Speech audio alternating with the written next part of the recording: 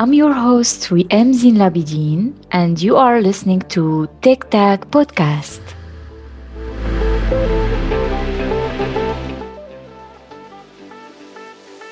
Welcome to the first episode. Today, our guest is Jakub Kozłowski. He is a senior software engineer at Disney Streaming and open source contributor. He gives talks in different Scala meetups and conferences, and he's a content creator. Let's meet Jakub and learn more about his journey. Hello, Jakub. Hello again. It's great to have you here. Welcome to Tech Tech. Yeah, I'm very excited to be here. So tell us about yourself. How did your programming story begin? Did you get formal education in IT? No, I didn't. Okay, it's a longer story. I like to say that I'm self-educated, but that's not entirely the case. But yeah, in school, like in elementary school, in high school, I barely had any kind of computer stuff at all. Um, Early on, actually till the very end, I think the most programming-like experience that I had in school was Logo. So that was a language. I think it's a procedural language that you would have basically an IDE with one panel for code and another panel with a canvas, and there would be a small turtle in the middle of the canvas somewhere, and you could write instructions to move the turtle. I think Software Mill made an app recently, some time ago, in the browser with a similar thing. Like there's also a language for talking to the turtle, basically. I think many schools use that as a kind of programming like exercise. So yeah, you could like move the turtle. You could ask it to start drawing, to stop drawing, to rotate, to go ahead, and that was actually most of it. It was very simple. You could change the color, and that was like everything. It was maybe 6 commands altogether, and you could define functions, I think, or like loops. And yeah, that was the only formal programming experience that I had in these education stages. After high school, I tried to get a college degree in computer science, but after one semester, I just didn't feel like it was giving me enough new stuff. I guess the new stuff would have come later, and most of the interesting stuff that I was learning in college wasn't actually related to programming. It was more like the maths part. I actually tried, like when I left the computer science degree, I tried the mathematics course, but at that time I was already working part-time, and it was very difficult to do both, to like participate in the classes, to work, and to do all the homework. I just couldn't do all of it. So I quit that as well, and I just focused on work full time. So yeah, that's basically my education, like formal education part of it. So you learn it on your own. You decided to not continue your studies, and you learn it programming in your own, right? Yeah, but it actually started very like much earlier. I only went to try and get a computer science degree because I was already into it. So I guess it all begins when I was, I don't know, maybe 10. I was still obviously living with my parents. I was in elementary school, and I have a sister who's 7 years older than me, and she was in high school at the time. And she actually did have some sort of programming in school. I think she had basic HTML, maybe something else, but definitely HTML. And I saw some of that, and I actually, I think she just taught me my first HTML. So that would be the first coding like experience that I got. And yeah, I made some like fun websites. It was very raw. Like I don't think I even heard of CSS back then, so it was very plain. And the most fun visual thing I had was maybe back in the day you would have these moving text on your website, like a title that would move from the left to right and so on. There was a specific, I think Marquee, something like that, was the tag that you could use to get that. It was no CSS. You would just write, any kind of text and wrap it in a tag, and that was it. So it was, cool back in the day, but obviously it doesn't look cool anymore. Yeah, so just, simple HTML. I didn't actually learn all that HTML had to offer. I just, followed any kind of tutorials that I had because uh, I didn't understand what I was doing. I just did it anyway. So yeah, that was the first experience that I had with that. So mostly from my sister. Then I guess maybe she or my mom found some other tutorial to give me a little more context. But still, I had no idea what I was doing. This is cool that you started very, very young, 10 years old, right? Yeah, but this is where it gets interesting. That's not nearly as early as you can start. So when I went to junior high school, I switched cities or towns, and I I was like completely new in this school, and my first friend that I met in this new school was Luke, he became my best friend. We've been close friends ever since. So like 12 years now, close to it. So he actually started learning like Java when he was 6 or 7. So that's early. He's still doing well, not Java anymore. He's now I guess a front end developer mostly. So the apple fell far from the tree. But he actually, he showed me what programming is. I had no idea you could do this kind of stuff. I only knew about HTML. I had no idea how to make any kind of interactive websites, like even JavaScript or anything like the backend languages you would use. Well, everything is a backend language, but I didn't have any idea that backends existed. I only knew about HTML. Uh, so he showed me so many things early on. I was actually pretty overwhelmed, but it all inspired me to learn what programming is and learn to do it. So first thing, I think I learned CSS, and I used it with some HTML to build I had like a personal site that had some info about me. Not too much. I knew not to share a lot of detail with strangers online, but it was, well, a relatively simple website with a couple pages.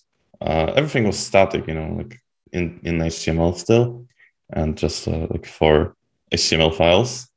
But yeah, I learned in CSS, and I made the whole background black and the text was green, like in the Matrix. That was a simpler time. You could just do that, change the font, and you had a great looking website.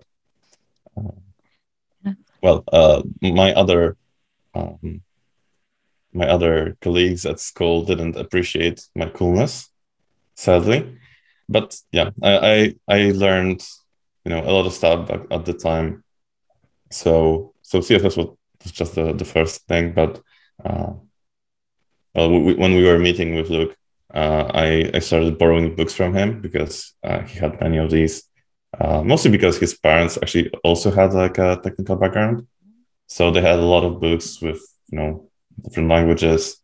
There were C books, PHP books, Java books, any kind of language like Ruby books, you name it. They had it all. Um, and yeah, one time I was there, I just picked a book that I thought was a good idea to start with. Well, he was recommended that I learn Java like straight away, so I borrowed a Java book, but it was not a good choice at the time. I think that I just couldn't couldn't get through with it. So I read maybe 100 pages and gave up. It was a very verbose book, I felt. I think that the target of it was people even younger than me. I was like 13, but it was too, simplistic, I guess would be the word. So yeah, I just didn't. I kind of lost interest in the whole Java thing. So I borrowed a C book, which is another terrible idea because C is so complicated when you are young and you just want to see stuff working. Like I should have, someone should have just shown me maybe Ruby, maybe Python. That's what I recommend to people nowadays when they ask me what they should learn first. Like just take a language that allows you to do things. Don't worry about like memory. Just get Python or something. But yeah, I tried C. I actually did pretty well until I saw a pointer. Then I just gave up again. And I tried another book. So I borrowed a PHP book. It was actually one with PHP and MySQL in the same book, which was great because I could actually read that book. And while I was learning, I think it was kind of interleaved. So while I was learning some PHP constructs, I would also learn how to connect to a database, how to query stuff, even how to. I think that's the first time I learned about how to like authenticate users, how to do password hashing. It was a bad idea because I think it used MD5, but anyway, I didn't know that back then. Still, I learned a lot of stuff, not just the language from that, and not just PHP and MySQL, but backend database programming, just the basics. But still, it allowed me to build my first websites with actual backend logic. So yeah, so I learned PHP and I used it for a while. I made a school website even with it. You can actually find it. Well, maybe you can't find it, but it's out there. If you know what my school was, you'll get there at high school. Yeah. So yeah, I spent a lot of time with PHP. I kind of liked it until I learned languages that I liked more. So eventually, I met Josh. It's a really crazy story, but well, long story short, my mother's sister played bridge online with a woman whose son turned out to be like this world famous Java programmer. He's working at the Spring team right now.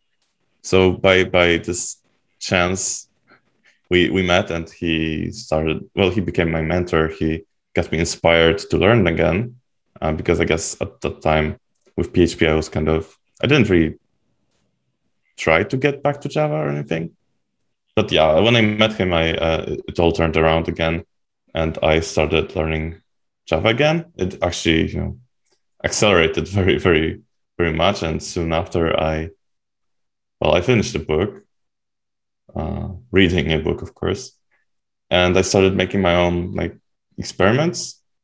Actually, I think by the time I met Josh, I didn't have an idea that you could write backend code in Java. I thought like, well, how do I put that into my my PHP server?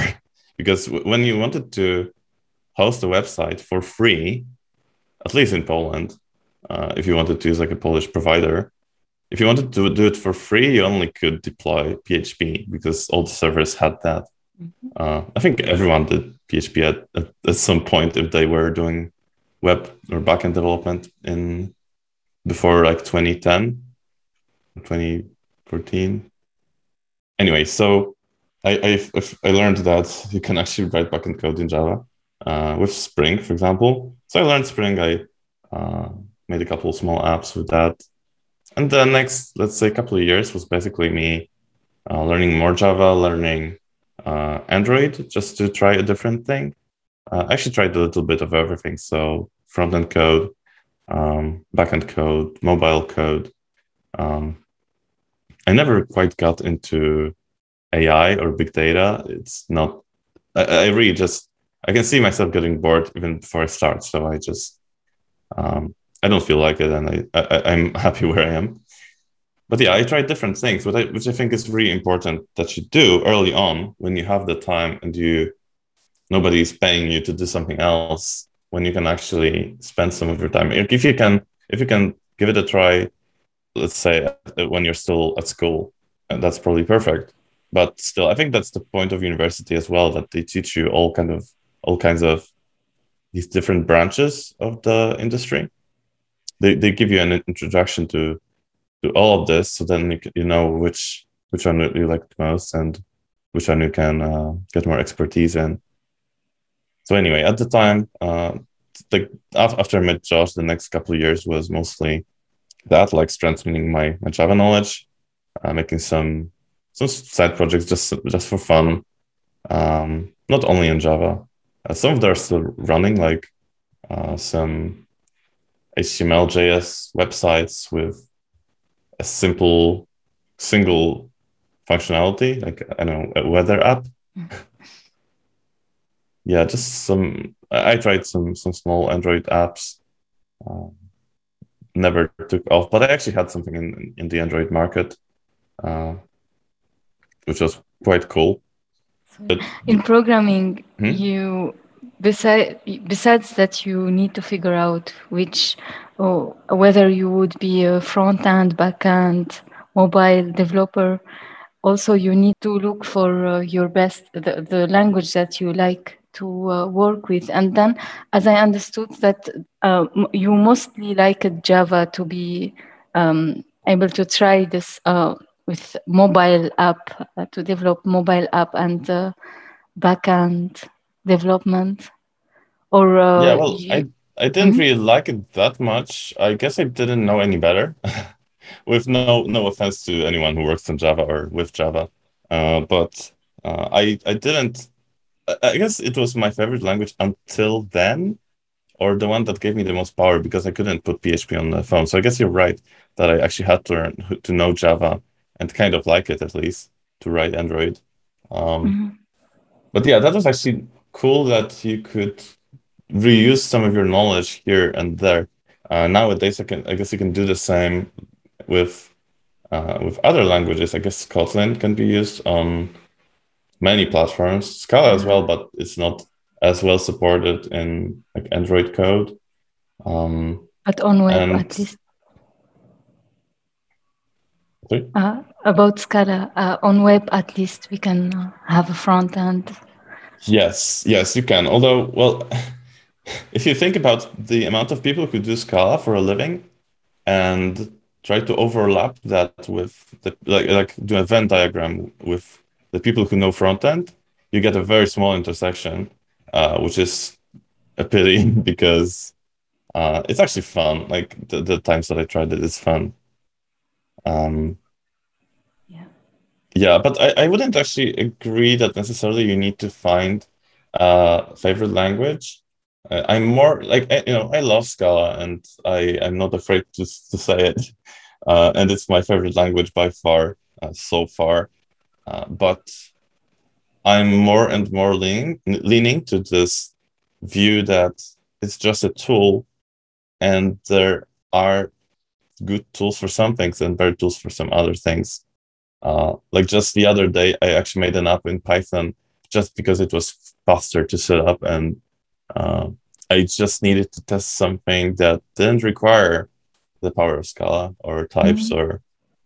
or even the JVM, so I could get rid of all of that and just And also, some languages have a different approach to tooling. Like let's say PHP, you can just put a file on the server, and it works on your production machine. You can already like you can actually edit code in production. Whether it's good or bad is a different story, but that's a fact. You can actually do that and try to do that on the JVM. So there are upsides definitely to each of these approaches. Um, and it was fun. Like working with PHP was fun until I got a big project. But then I also didn't know how to structure my projects very well at the time. Yeah, so at that time, so I was still like mostly Java, and I made some money with Java with PHP on like websites for local businesses. We had this ongoing cooperation with another friend, Camille, who, well, he is a very talented guy when it comes to design, like UI design, anything graphical, really. He makes movies.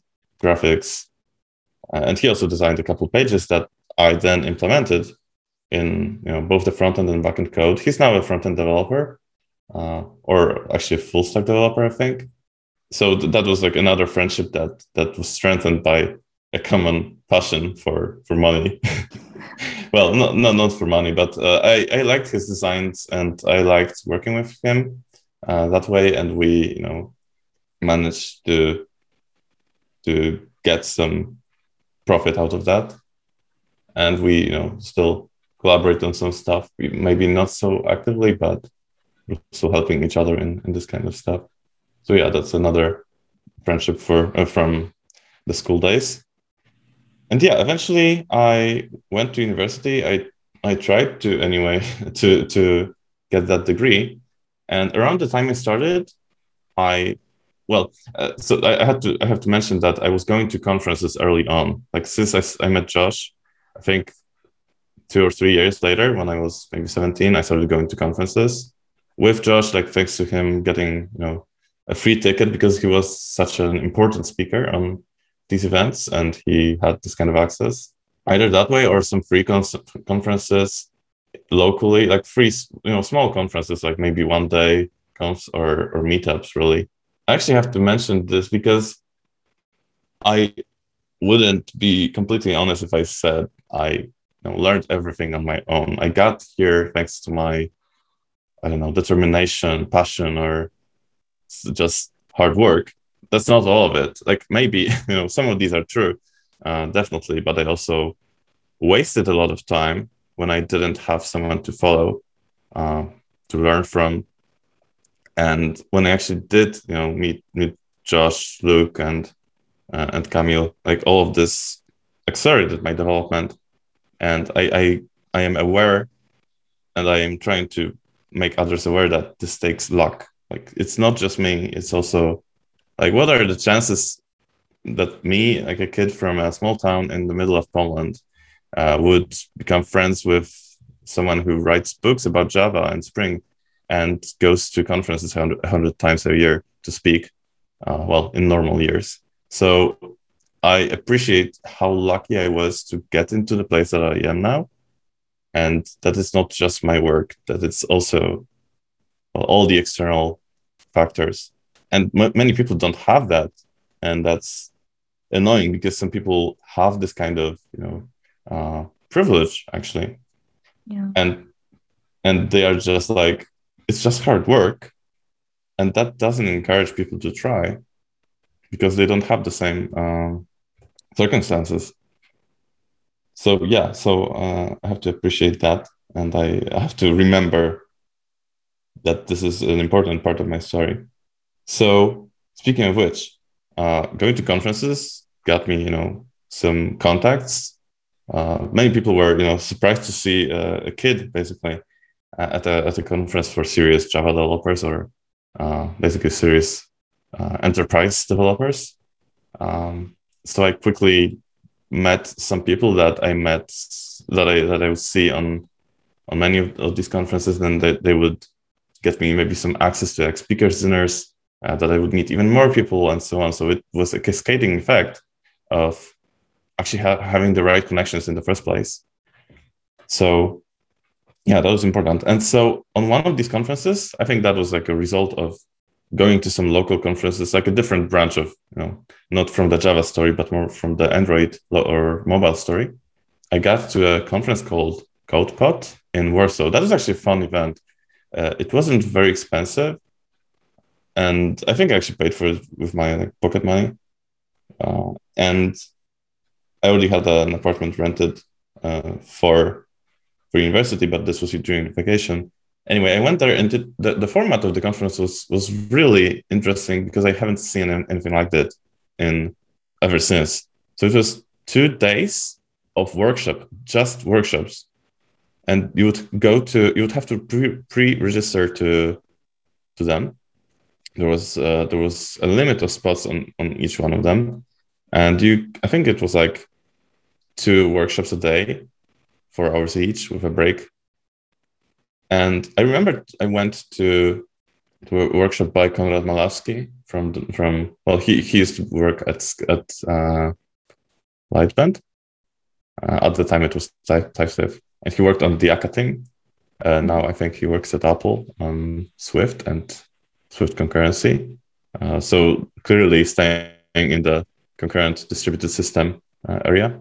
Anyway, that's I think one of the first times I saw Scala. Probably the previous time was a talk by Adam Warski in Krakow on Geekon. I remember I saw, I think, yeah, that was it. So I just had like, saw Scala a couple of times by that time. So this was between school and study, just a couple of months. I went to these workshops, and on that conference, Scala C, a company from Poland, was one of the sponsors. And I talked to them. I still had no idea about Scala. I didn't know anything about the language. I couldn't write a hello world if I tried. But I guess I kept this in my mind. And a couple months later, I learned Scala and I applied for a job there at Scala C. And they offered me something like an internship. So that started about at the time when I started university. And I pretty much spent this whole like semester working there part-time, like on this internship, which eventually turned into a job. And then I quit university because I felt like I was learning more practical stuff at work, which is probably true. But now I think it wasn't just about the practical stuff, right? So yeah, so that's how I landed my first job, and I guess I was also really lucky. And I am aware that they gave me like a second chance on the recruitment task that they gave me because I was so young and that I was still just a student. Well, barely a student. I hadn't even started going to the lectures before I got the approval of this whole idea. So yeah, that's how I ended up at SCSI. I think that you have encountered a lot of obstacles before you got your first job. And how about the obstacles when you start your journey in your career? Mm-hmm. So I think there were obstacles like, well, I don't want to make it seem like it was all a difficult adventure from the start because I still was, very lucky, as I said, to get into this position. And I wish more people were in such positions. But yeah, there were some obstacles as well. I think I lost a lot of time. I wasted a lot of time because I didn't have guidance from someone experienced. So, well, Luke was experienced, but in hobby development, or just simple stuff which you did for your own on your own for yourself, and not really any kind of commercial experience. And until I met Josh, I didn't really have anyone like that. So that was quite a showstopper. And well, I didn't really have a community or any peers other than Luke, who I could learn from and share my findings with, and look for directions and so on, ask questions. I would have to figure everything out with Google Stack Overflow and things like that, uh, which was definitely not as easy as it is now. Like the amount of online communities that you can join is astonishing. And I don't know. I didn't see the communities back then, so I cannot say how bad or how good it was. But I think it's a perfect situation if you want to join the community, and you should. So yeah, I couldn't. I just didn't find one. Maybe I didn't look hard enough, which is probably the case.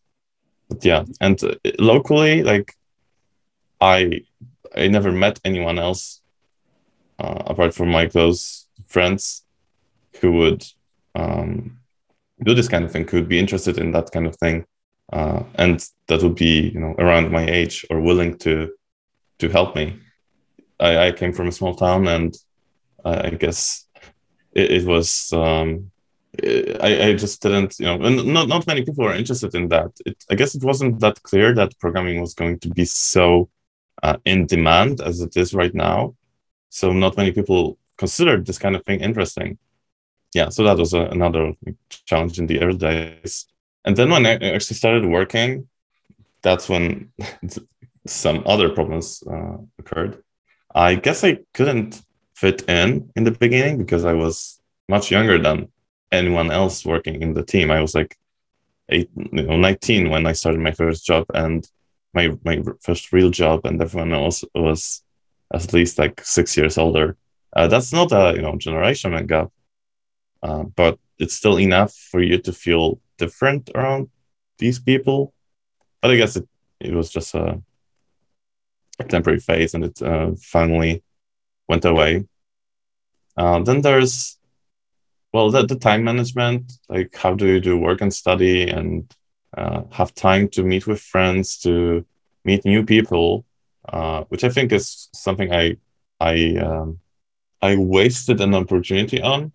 I didn't really meet any people that I would have a long-term friendship or any kind of relation with. I don't even talk to anyone who I studied with for this half of a year, which I think was due to my time management. Like I think I went to like 1 or 2 parties during that time, and I didn't have any other. Well, I guess I could have met someone during the between the lectures, but then that was time to do something else, I guess. So yeah, like the time management, I guess maybe I shouldn't have pushed to get a job so early or an internship. Like I could have just had an easy time studying if I already knew some of the stuff. But I guess that wasn't interesting enough for me. So anyway, like having the time to do things outside of work and studying was a challenge.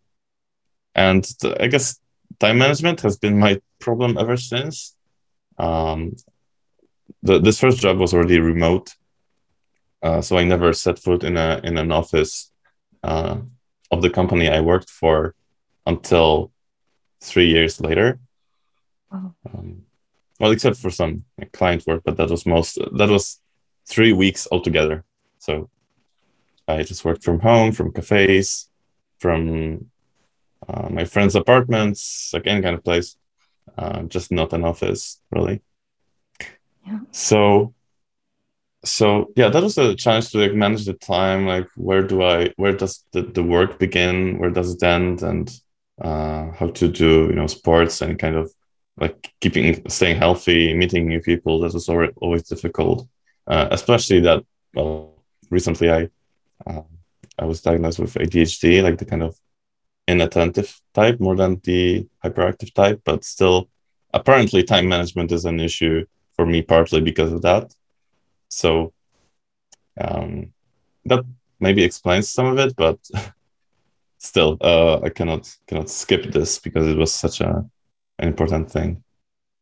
And I hope that after you found out, you now can figure out how you could improve that point, right?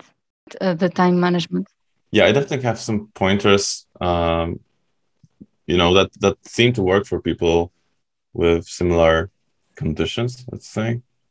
Of course, everyone has their own way to do it, but yeah, I guess I used to work too much. That's the problem, because I would consider like any kind of break a pause in my working time. I would use an app for tracking time, and I would just hit stop on the timer, and that would actually make my work day so much longer. When I actually started working at an office, I would literally start the time the moment I walked through the door, and I would leave in 8 hours no matter what.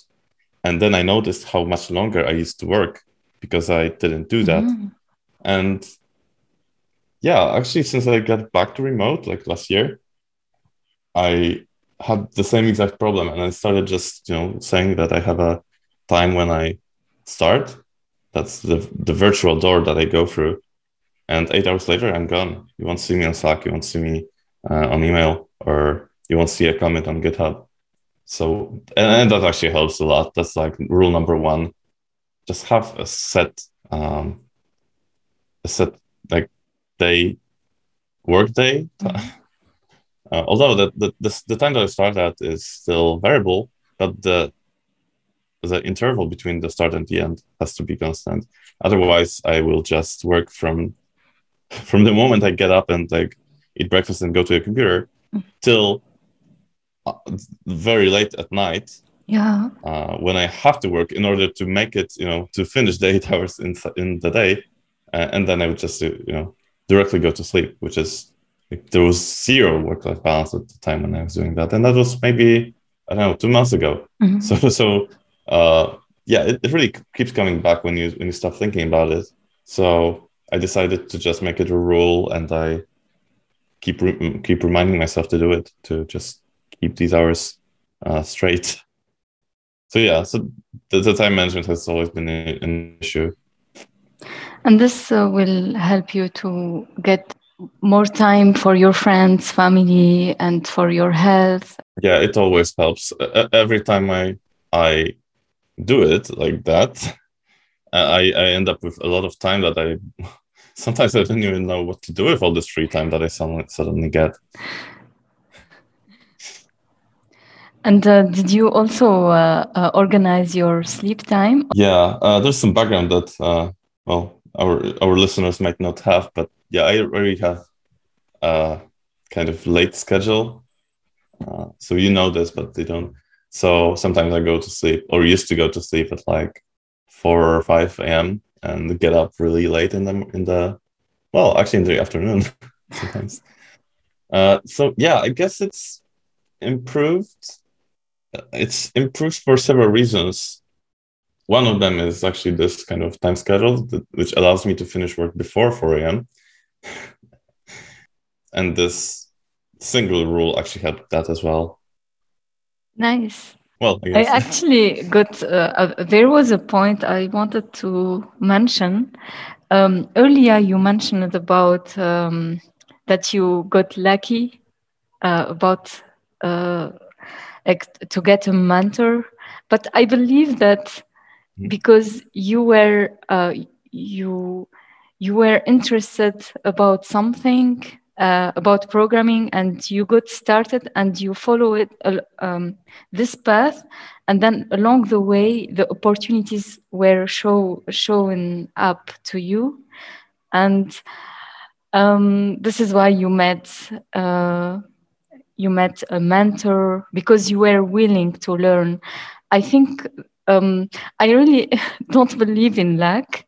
I feel like if someone knows what they want to do, the opportunities will show up, and then there will be many people out there helping them, and also you can be one of the people who help others because they show up looking for someone who has your knowledge, and you know that you can help them, and it is like a knowledge sharing process, and this is amazing, and it's great to have a mentor. I believe, and I believe that anyone who really into something, if they just get started and try to follow the events and go for it, the opportunities will show up along the way.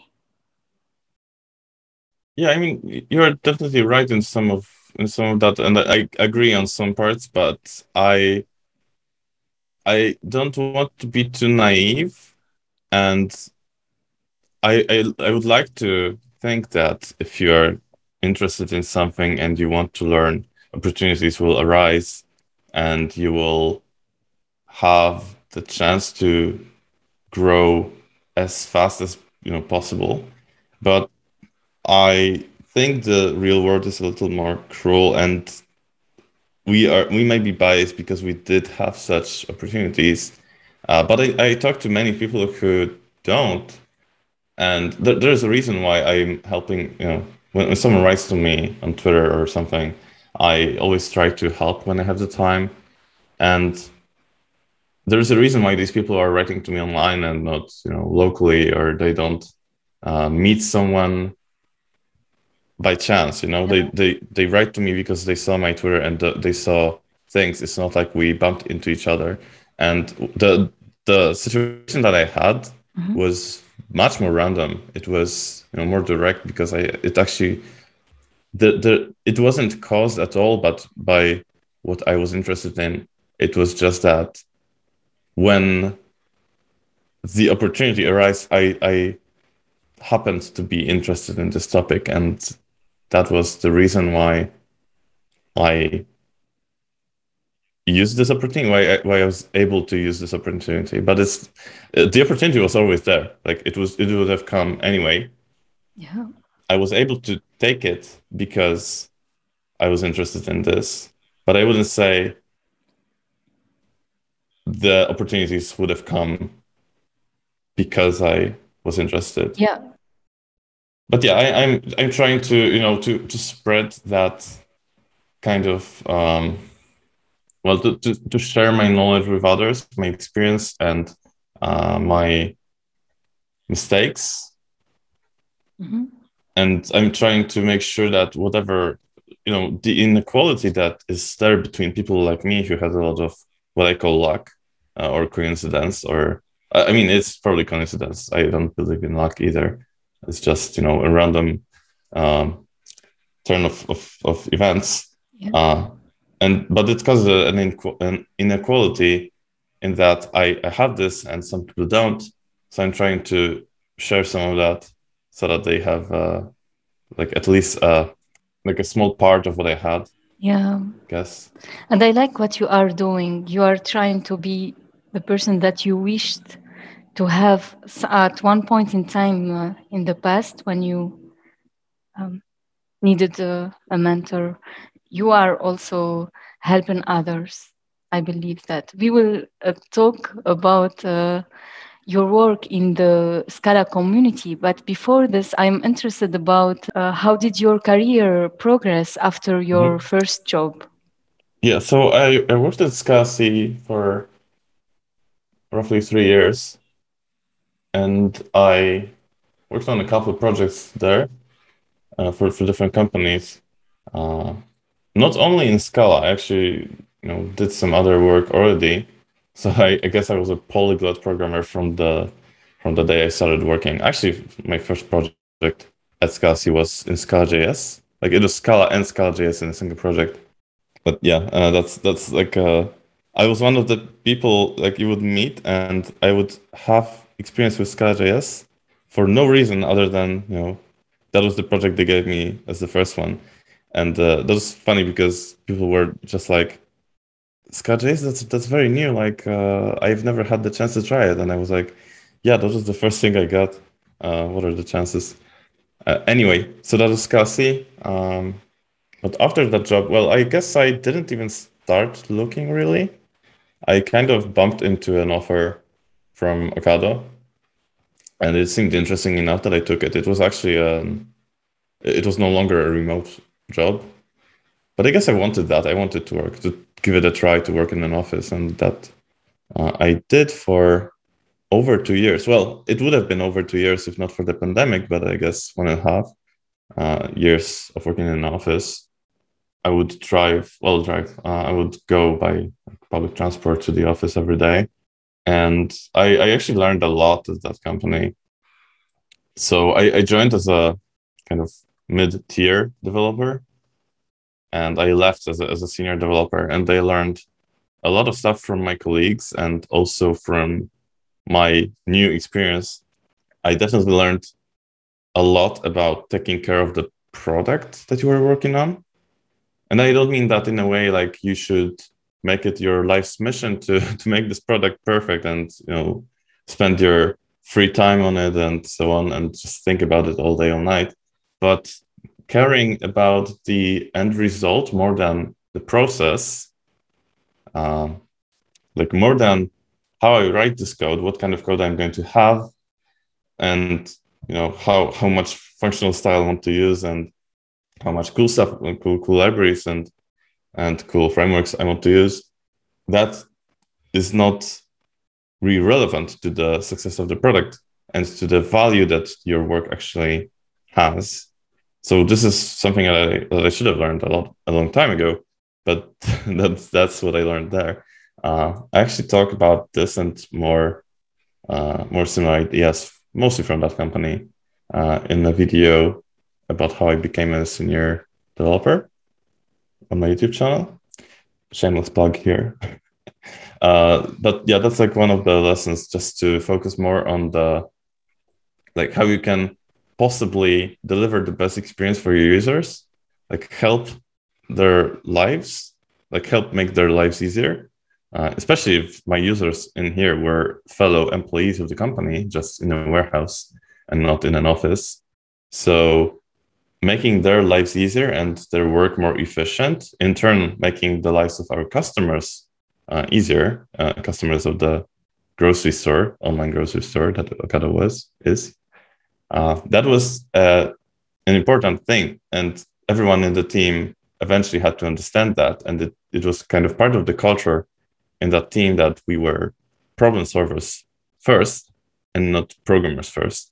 Like programmer was just your job description, but what you actually did was try to make the product better and solve real problems instead of focusing on, I don't know, arbitrary metrics like code quality, the amount of tests, or how functional your code is.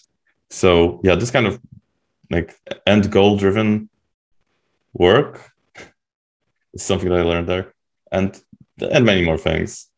So eventually I got the title, and around the time I got it, I started looking for other places to be at.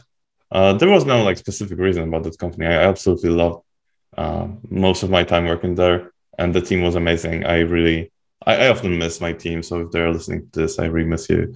I hope we can work together in the future. But yeah, and eventually I found out Disney was hiring for possibly remote employees. I talked to some people. I used a connection that I had from like Twitter, from the Scala community, to get myself referred.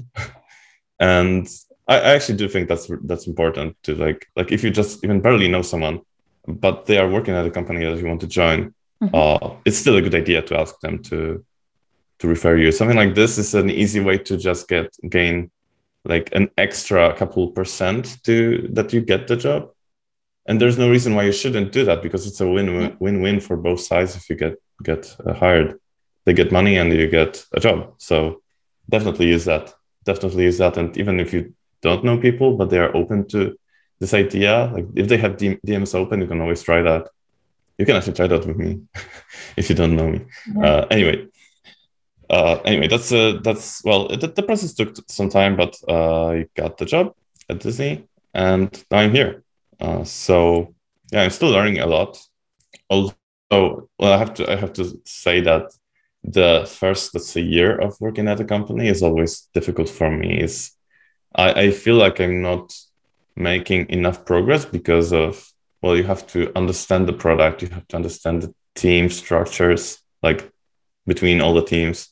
You have to understand the goals that everyone has, and well, you have to then understand the code and the whole domain from the technical side. That's all.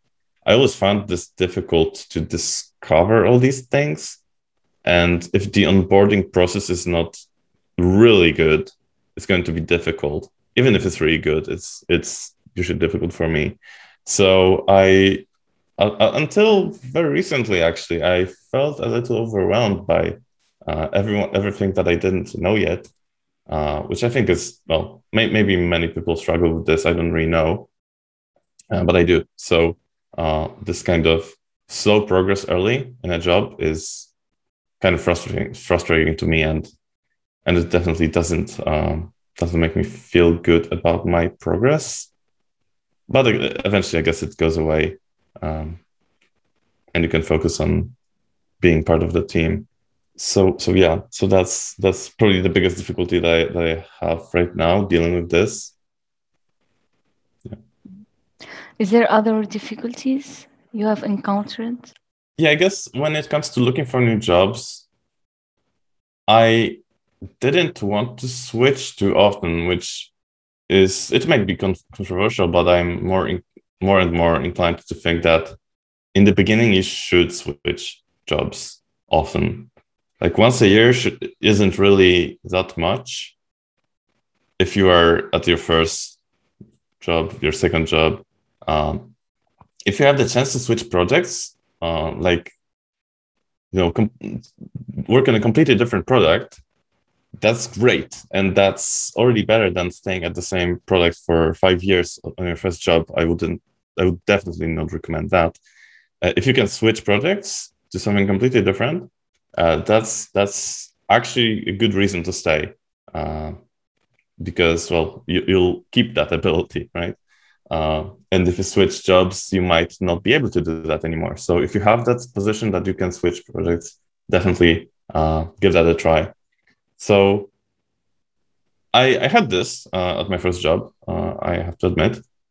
Well, still, I think I may have gotten more experience if I did that more often, or if I actually switched jobs more often. So later on, I understand it's a difficulty because you have financial responsibilities, you might have a family, you may just want the kind of stability that a job gives you. But early on, you have the space to experiment and to see different approaches to building software, to meet different people and use different tools, different languages maybe. So this is kind of an extension of the idea that I mentioned before, like looking at different branches of the industry that you could work in. When it comes to the technical side, like which do you want to be a front end, back end developer? Do you want to be a full stack developer? Do you want to lead teams eventually? Like seeing this kind of thing early is important. But then there's like the product perspective, which you also probably should like gain a little of many different kinds of products. Like let's say you work at a company that designs mobile apps or like builds a mobile app store. So you would get a little of commerce. You would get a little of like API design for mobile applications maybe, and then you would go somewhere that doesn't have a real like a mobile app, like maybe a warehouse.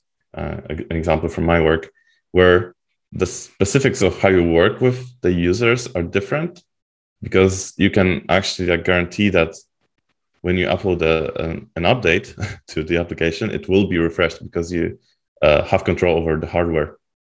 So like these different approaches, these different, I guess, angles of how the product is built, and maybe the areas in which the whole product is, like, is it commerce, is it finance, is it entertainment? Like if experiencing these different things gives you a lot of more experience and knowledge. And yeah, if you just switch jobs, you get more of that. But then again, you don't see, like, it's a trade-off. You don't see the consequences of your decisions. And I'm talking about any kind of decisions, like, do I use functional style here? Do I use this framework? Do I split the service into two? That's of course probably not going to be a single person's decision, but still, you don't see these consequences if you work there for a year. You would need to stay there for longer to see that. So that's like a counterpoint to the idea of switching often. But I guess you can always learn that later, like seeing the consequences. But you have to learn all these things. I would say that maybe you don't have to, like, of course you can be successful without that. And I've been I have been successful to my according to myself in working in IT, but that's just a way to learn more if you learn all of this. So yeah, if you want to keep learning, which I think you should, change is a good thing, but also like the hindsight that you get from staying somewhere for longer, not just to see the results of your decisions, but also to see how the dynamics between people change and so on. If you're interested in that, that's good experience. Like it's good to gain insight in of these things. This kind of I guess I always wanted stability. I never felt like going on contracts for 1 year and then I would upfront know that I would have to find another one in a year. Like this kind of deadline for finding a new job over my head would be too distracting, and it would be too stressful for me to be in that situation. Even though I didn't have huge financial responsibilities, I still don't.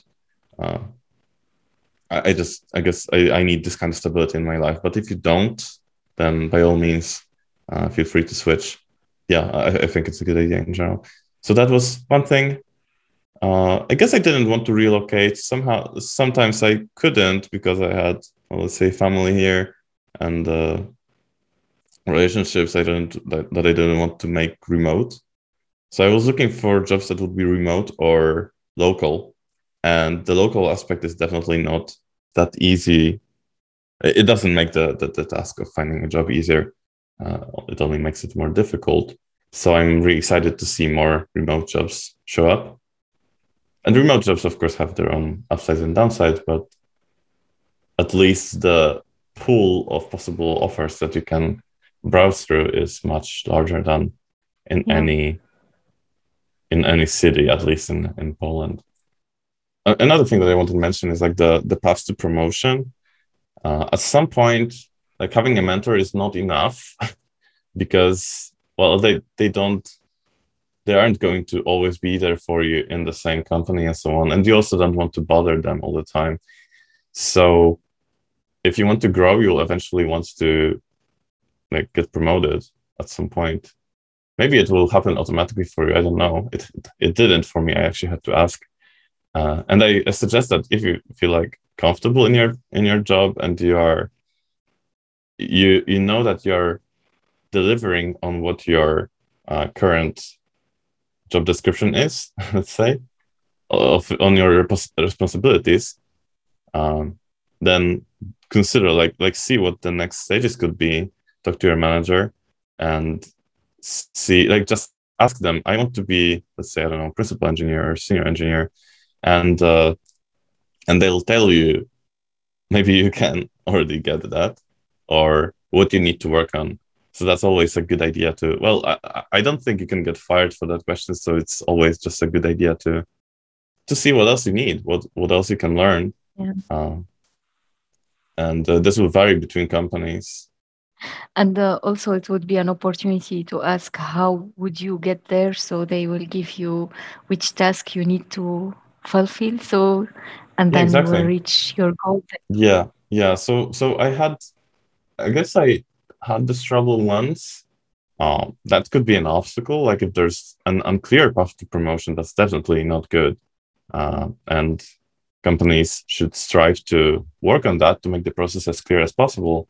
Like the requirements should be transparent. Like everyone should know what it means to be a senior developer at that company, and everyone should know how long it can take to go through all the formalities, because it's really annoying when it takes a lot of time and you don't know what's happening. So visibility into that kind of stuff is important. But yeah, and in some companies, it's just not clear how to make that jump, and the title changes are kind of arbitrary based on maybe the years that you have spent working. This shouldn't be the metric, because people learn differently. You can learn in 2 years, maybe what someone else will learn in 6, or you can be working in this area, like in this, in tech for 15 years and still be nowhere near senior maybe you don't want to, that's all right. But experience as a time measure, experience measured in time is valuable, but it's probably not the most important metric for saying how advanced you are. Yeah. And this goes both ways. You do need time to get some actual experience. Like time in production is really important. I wouldn't call anyone a senior if they haven't been in production and seen an incident. Like I I reserve the right to call exceptions on that, but it would be really difficult to become as mature as a developer if you don't see this kind of stuff, if you don't see a fire in production. Yeah. But I hope maybe some people can get that. Like, I hope you don't have to put out fires costing money, like virtual fires, of course. Hopefully, virtual fires. But I don't see that happening another way. I would be happy to be proved wrong. Well, the promotion is a tough topic, but we should talk about it more. And as part of that, when I was trying to become the senior developer, I noticed that I had sort of this vibe that I was giving or trying to give. I was still young. Well, it wasn't very recently. I'm still young, and I realized that I had to be taken a little more seriously if I wanted to become a senior developer. And I've always tried to be, to use the fact that I was young to be, this cool, energetic guy who would throw out random ideas and somehow make silly mistakes and make jokes sometimes at the wrong moment and suggest things that weren't the best ideas and just experiment and do what I'm supposed to do at that age.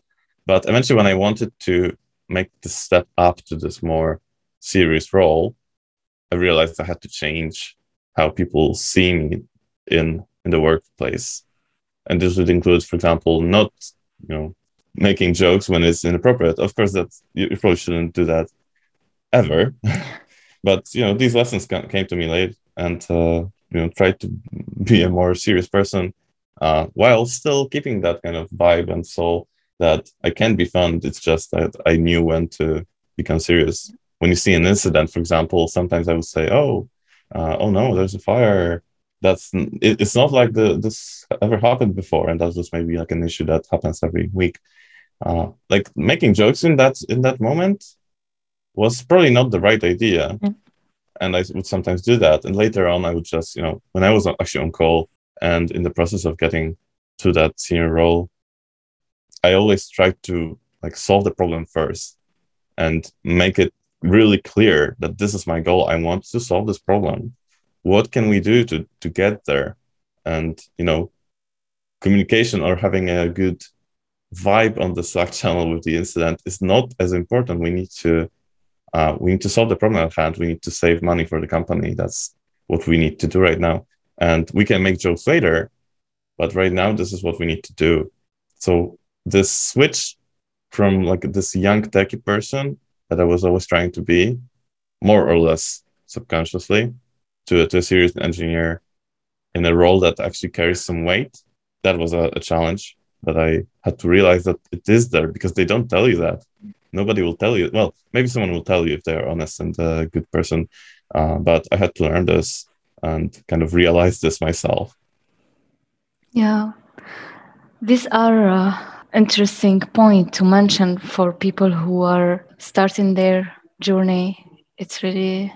I remember a colleague. I mentioned to him at this point that it would be better to not make this kind of jokes or to not laugh during that time or something like that. And it sounded not kind from my side, but I like it that he took the advice and he appreciated it. Yeah. Yeah, I mean, you're just being honest and trying to genuinely help. I think it's a matter of like feeling the responsibility. I don't know. But yeah, I think it's important to know when it's time for jokes and when it's not. And of course, like during the incident, when you're like waiting for a process, like maybe you're doing a redeployment or you're deploying like doing a rollback, while you're waiting, it's probably okay to make a joke. Yeah. But it's always you have to know, like, read the room basically. Yeah. There's a that's time true. for everything, and sometimes it's not time for jokes. Yeah. Now let's talk about your content in YouTube. And I see that you also are giving talks, and I was happy to attend many of your talks in I think in 2018. During these 3 years, tell us how you get there and about your experience. Sure. By the way, I appreciate you watching my talks, coming to the talks, and I appreciate the support, and that applies to everyone who goes to them, of course. I hope I can return the favor to everyone at some point. Actually, like if you go to my talks and then like feel free to ask me questions, because that's like the least I can do for you for your time and attention. Yeah, this applies to both like talks that people come to and videos that you watch. So the story, I guess, begins when I was just going to conferences as a attendee. I guess I liked the attention that that you would get when you were on the stage, when you were giving a talk. I talked about this briefly in a different podcast in the Scala logs, which you should definitely follow. It's a great podcast as well. Yeah, there's this attention, and then there's the ability to share your knowledge. And I'm not sure which one was the most important for me in the beginning when I went to give my first talks on local meetups in Poland or to actually apply for conferences. But eventually it was about having fun and also sharing the knowledge and also kind of convincing people. So kind of marketing like, but I never marketed anything. I was selling. I did show a couple ideas or maybe experiments or libraries uh, that I came up with. Let's say this library Flawless that never turned out to be a library, but I never profited from this financially, which I don't think is a necessarily a bad thing if you do that. But anyway, my point was to share something cool that I made and convince people, let's say, to FP. I convinced people that functional programming is a nice way of writing software because this would be like a long-term master plan. If I convince everyone in air quotes, to write FP, then any company that I apply to will do FP. So this was a way of popularizing the technique that I wanted to use at work. And I couldn't do that if people didn't know it and if people didn't know the advantages of it. So I wanted to give FP, for example, the kind of attention, like get people to focus their attention on that so that they would learn it and they would realize how useful it is. And it would be just maybe a tiny bit easier to find a job that includes working with that kind of code. And everyone else is doing the same that I can tell. Like in the functional programming community in Scala, people usually, like when you see an introduction to Cats Effect or to cats, people will do that to get other people to use that so that they will use it at their daily job if they convince the entire team. And there will be more FP in the wild. And then we can both talk about the success of FP, which will then like trigger even more people to use it. And we also have the benefit that you can see other places that are using it and you can join them and you can make a living out of this. So spreading the good, like the gospel of FP is one of the goals that I have currently when I'm making content about that. But it's also really fun to show something that you've made, whether it be slides or a really good description of a problem or a solution, or a video. Like I really like the feeling of like clicking publish, or when I finish giving a talk, when I just finish that last sentence, I thank the viewers for the attention. It's a great feeling that you have shown something that you've made. And when I'm just, one of the developers in a huge company, I don't get that very often because there's so many people that are involved in the success of a product that you don't feel like you're that big a part of it. But when you do something fully on your own, like a talk, like a video on YouTube, like a blog post, then it's yours, and you just feel proud. Yeah. So that's fun, and also like the process of making them is also fun. Like when you are looking for funny pictures to use in your talk, and when you're looking for music for your video, or when you're coming up with examples for the project that you want to show, that's also a lot of fun.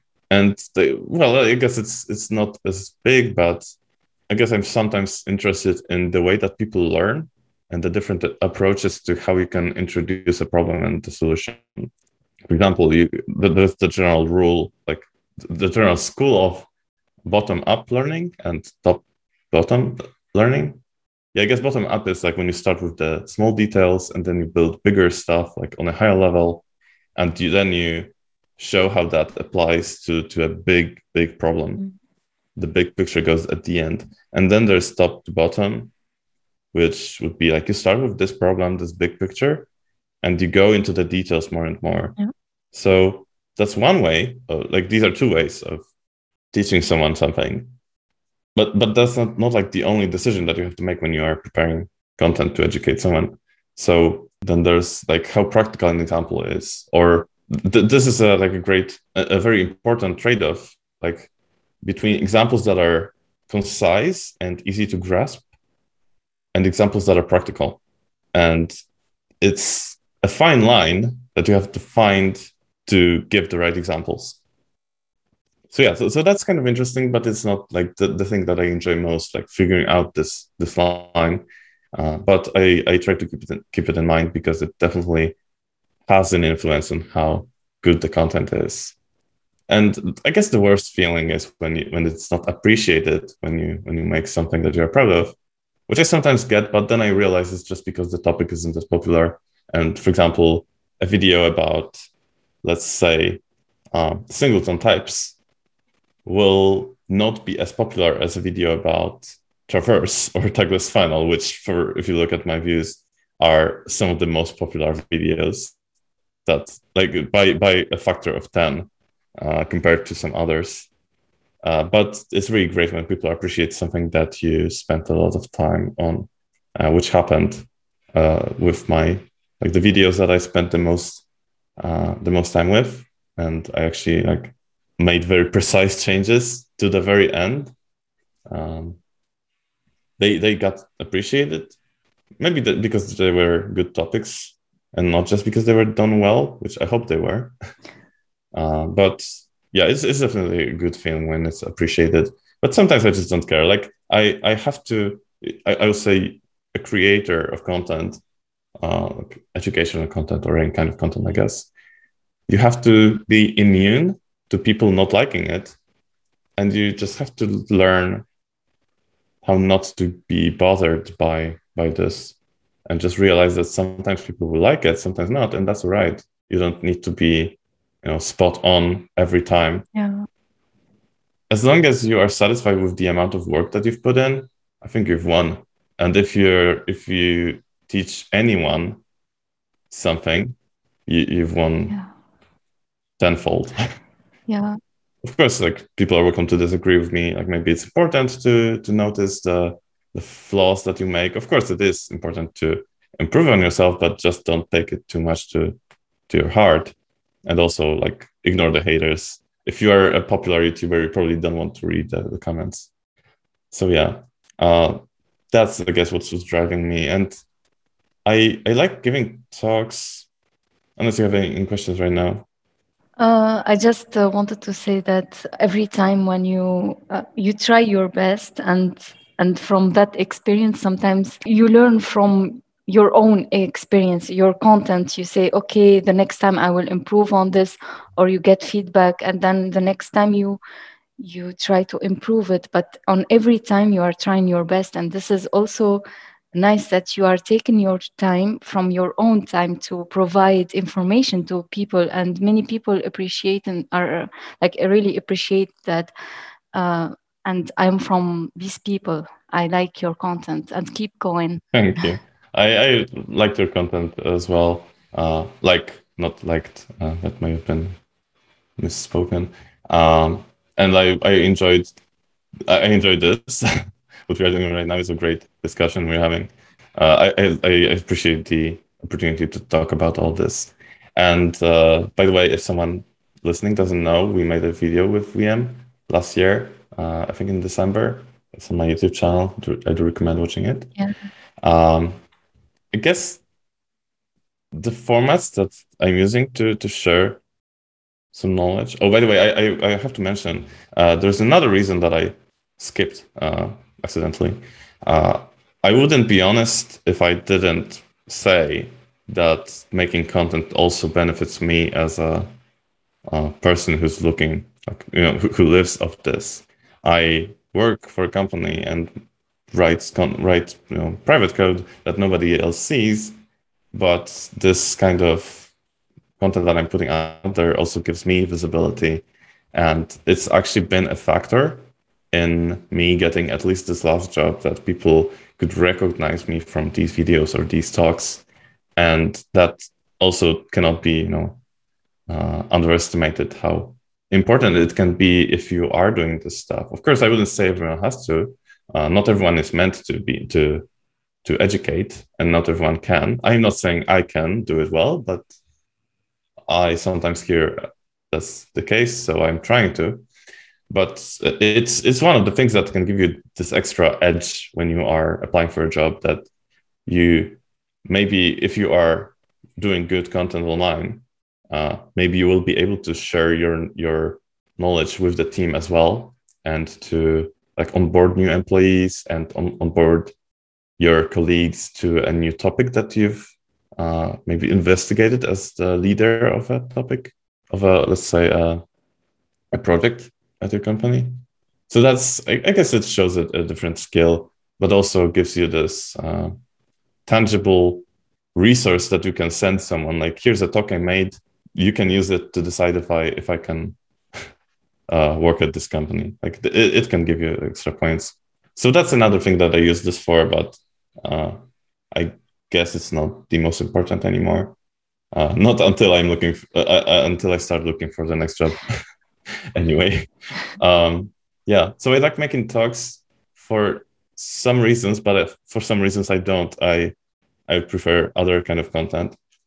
I've been making talks, I think, the longest. I've been giving talks on Scala since 2016.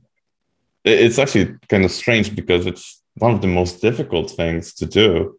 You are doing all of this live, at least in pre-pandemic times, or hopefully if we get to post-pandemic times, that'll be the case again. But it's really difficult, and people were always surprised that I was doing this with not a lot of preparation. I did have like one course that was, I think, 2 days at Scala C, a public speaking course. We had one, but well, it's just, you can only learn so much in 2 days. So I was mostly like trying it with little preparation. But yeah, it's really difficult, which is I don't do it that often, or I don't do it that often anymore.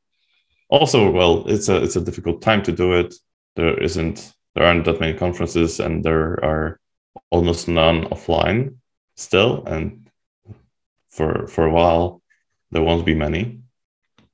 But the preparation takes a lot of time, not just speaking, but if you're making any kind of project to showcase, if you're making slides, it's an enormous amount of work and time, at least for me. Maybe I'm just too detailed in some things, but let's say a good talk like the one that I made, Connect the Dots, about architecture, functional architecture. It took me probably in the hundreds of hours, like 100 plus definitely, to make just the project and the slides, and then to rehearse a couple of times, to record it, because it was pre-recorded. It's a lot of time, and it's just so, well, I just don't have this kind of commitment. I don't want this kind of commitment anymore, I guess. Or I can't do it consistently because it takes so much time out of your life.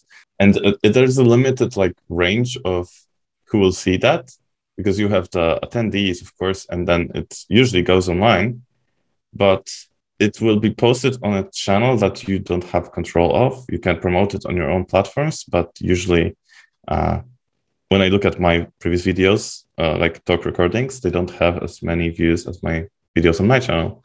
So I reach more people on my own medium. And also it's usually live, and it's not as well prepared as you would do it if you could, make a cut at any given moment.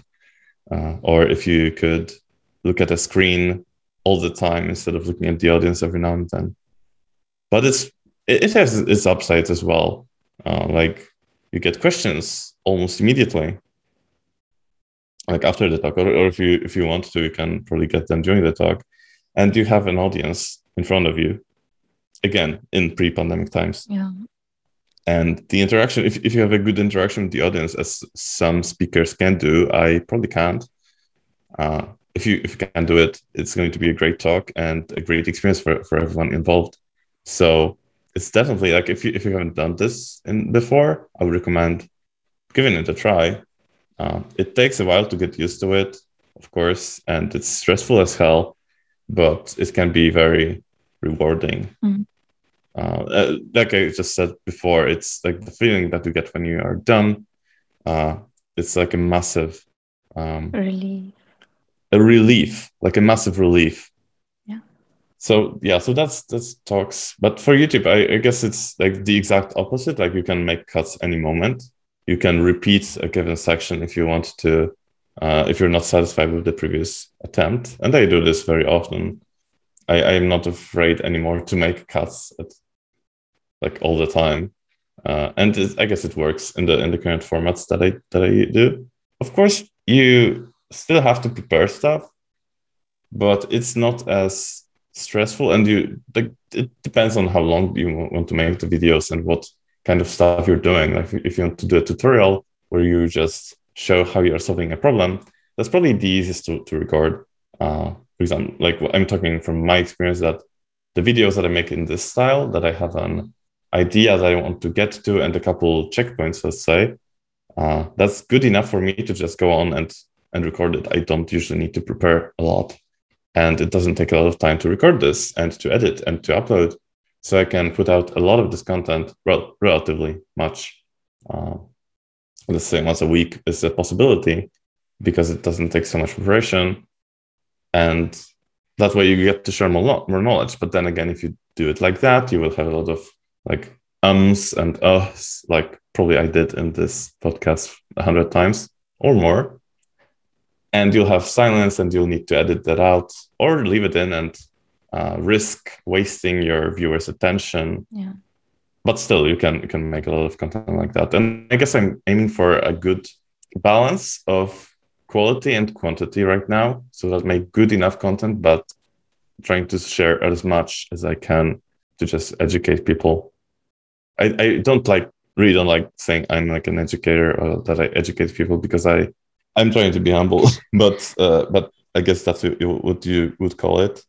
And also, I'm not like formally educated. I don't have a certificate that I'm authorized to teach people Scala or teach people functional programming. And sometimes I get called out for this, that I'm just saying, well, stuff that doesn't make sense. And sometimes it's true. I guess it's very much the case sometimes, but I'm trying not to pretend to be an expert on everything and just, go with the flow and admit that I'm not the expert. And you are educating people because you are having a content and... Well, as long as it's not factually incorrect, I guess that would be the case. Yeah. So right now when it comes to my like online content, I'm putting most of my focus on the YouTube channel.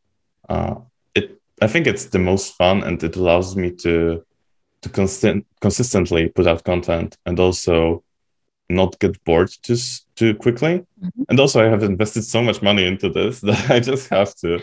I bought a camera. I bought this microphone that I'm using here right now. I got different lenses for the camera. I'm definitely not using all of that as I could, given the amount of money it cost. Like this is semi-professional stuff, and I'm doing, just a random tutorial every 2 weeks or so. But I guess it is kind of motivating that I've already sunk some cost and I need to follow through. As long as it gets me to make another video and I'm not doing it for, out of routine and, just to push out more boring content, I think it's good. It's just another reason to do it. How many subscribers do you have in your YouTube channel? Yeah, I recently reached 1,500. So thank you everyone who subscribed, and most of you are still not subscribed. I say this in every episode recently that in the statistics that I see, most viewers aren't subscribed, which is strange because like why are the new people not subscribing? Of course, I don't have any money for this. Like I cannot even monetize my channel yet. I'm missing the view hours, but I guess seeing the subs is a form of gratification. Like it's of course just a virtual number, and the views are probably more important because that's actually the people who saw your content. But it is a metric that helps you see where you are. Yeah. And after the podcast, you will get many subscribers. I I also will put. Yeah, I hope. Is there anything else you'd like to say before I will ask you another question to jump to the latest topic? I guess that's all of it. So yeah, just maybe advice for people who want to make content. Find the format that you feel the most comfortable with, uh, like whether it be talks or blog posts. Like this probably didn't work out for me very well. Or like, is it YouTube? Is it podcasts? There's many ways to shine. Let's say to shine. Well, to share your knowledge and to maybe promote yourself a bit as well. So you can give it the try to do all of these things and then just stick to the one that makes you the most happy or gives you the result that you want. This is probably like obvious, just try everything and keep what you like the best. But I guess it's a constant theme in this episode that this is the way to go. So I'll just repeat it once more. Cool. The latest question I have for you today, which advice would you give to your younger self? So I think I've made many mistakes along the way. And one of them was like getting stuck and not moving forward for a while. And this was mostly because I didn't have guidance, didn't see what the rest of the path was. And I guess I just didn't have someone to learn from on the right level. Like I had a friend who I could always ask for help, but eventually we would reach a point when neither of us knew what to do or how to grow faster or just grow more. And then I had a mentor who they're not going to be there always for you. Like you don't want to bother them all the time.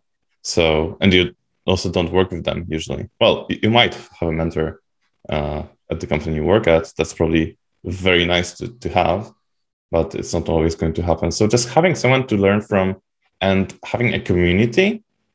Having a community gives you so much, like a sense of belonging, like the ability to talk to like-minded people. It's a never-ending list of upsides. There are some downsides in some communities.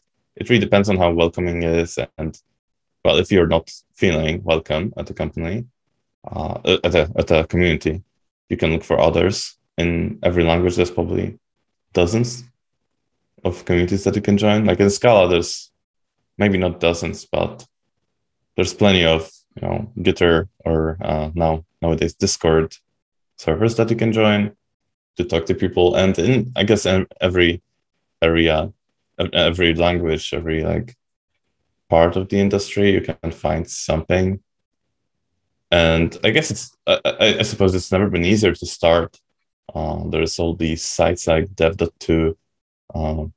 There's just a lot of beginner content, and I want to make more of beginner friendly content as well, which I am aware that I'm not doing a lot of, but I want to. Anyway, like finding a community early and a mentor, ideally, like if you can find a mentor, that's great, especially if you don't have to pay for that, because I know you can find a mentor you have to pay to spend time with, and I guess that's okay. Like it's not a bad move to take money for spending time on something you do for essentially work. But if you can find someone who will help you for free, with, just a couple messages a week, or, a voice call every month or something like that, and getting ideas for what you can do next. That's really important. So I would have done this if I knew that this was what I'm missing. Just, keep looking for people to learn from, like being the dumbest person in the room, as people like to call it. Like if you're not, if like for the people who didn't know this, if you're not the dumbest person in the room, change rooms, go to a different room where you are, so that you actually have people to learn from. So yeah, so that's one thing, and I guess I've been following this and probably didn't stop like ever, but keep learning, and don't get stuck in your comfort zone either, because well, you can this doesn't feel like getting stuck in learning, because you don't have this um, anxiety of not knowing what to do next. But this feels more like you don't want to learn because you don't feel like you have to. When you get this feeling, like, well, when you notice that you are in this situation, it's not really a feeling, but if you notice that you are not learning anymore and you're not being challenged, you should probably change that. You should find something new to learn, maybe something from a completely different branch of the industry, like a different language. Learning a different language is always good. I've recently been learning Rust. I'm planning to make a video about that as well, but it's taking a lot of time because I want it to be perfect. Uh, just learning a new language, a new technology, a new framework, whatever, making something new, like experimenting with stuff, maybe making content to educate others. This also helps you learn, because you cannot teach something you don't know very well. So challenge yourself, like continuously. If you want to grow, do that. If you don't want to grow, that's fine as well. Like, you can stay at any point if you're comfortable, if you just want a well-paid job. If you have one and you are okay with that, and you just want to well, do other things in life, if you're not as obsessed with programming as I am, or or some other people are, you don't have to. Like, remember, that's okay, and we should have interests outside of work, and definitely not making your life, your work, your life is what I would recommend. Like, having a healthy balance here. But if this is what you want, if you want to spend your free time coding, go ahead. It's all right. And yeah, if you want to grow, remember to try doing it, and to just challenge yourself, and not keep doing what you've been doing for the last couple of years. Yeah, these are valuable advice. Thanks a lot, Jakub, for taking the time. It was very nice to talk to you, and you have an inspiring journey. Yeah, thank you for the invitation, and I was really it was really nice to talk about all this, and I'm glad that I have a place to put all these thoughts, and to share that.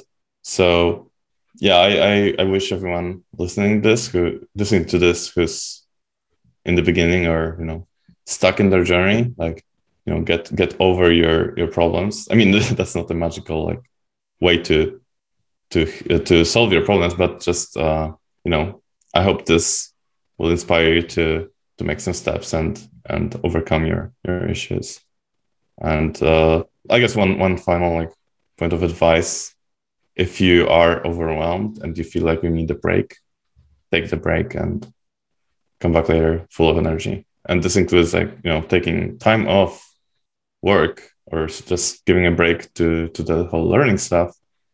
Like everything, just nobody can blame you for disappearing from a community, or for a while, or just focusing on your mental health. I think that's really important, especially nowadays. Not only in the times of remote work being that popular, but well, I guess that's like a more philosophical thing. But in the current age, it's easy to, I guess, more and more people are getting depression and other mental health issues. So it's important that we think about this, and like know when to stop, to not lose our mental health.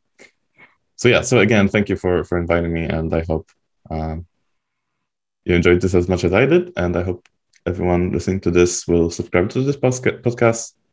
And yeah. Thank you. My friends, I hope that you enjoyed listening to the story of Jakub. I encourage you to follow him on Twitter and to subscribe to his YouTube channel. I will put the links in the description. I can't wait to the next episode to hear a new inspiring story with a new guest. Until then, stay safe and stay tuned to our next episode. Tic Tac, tackle the inspiration.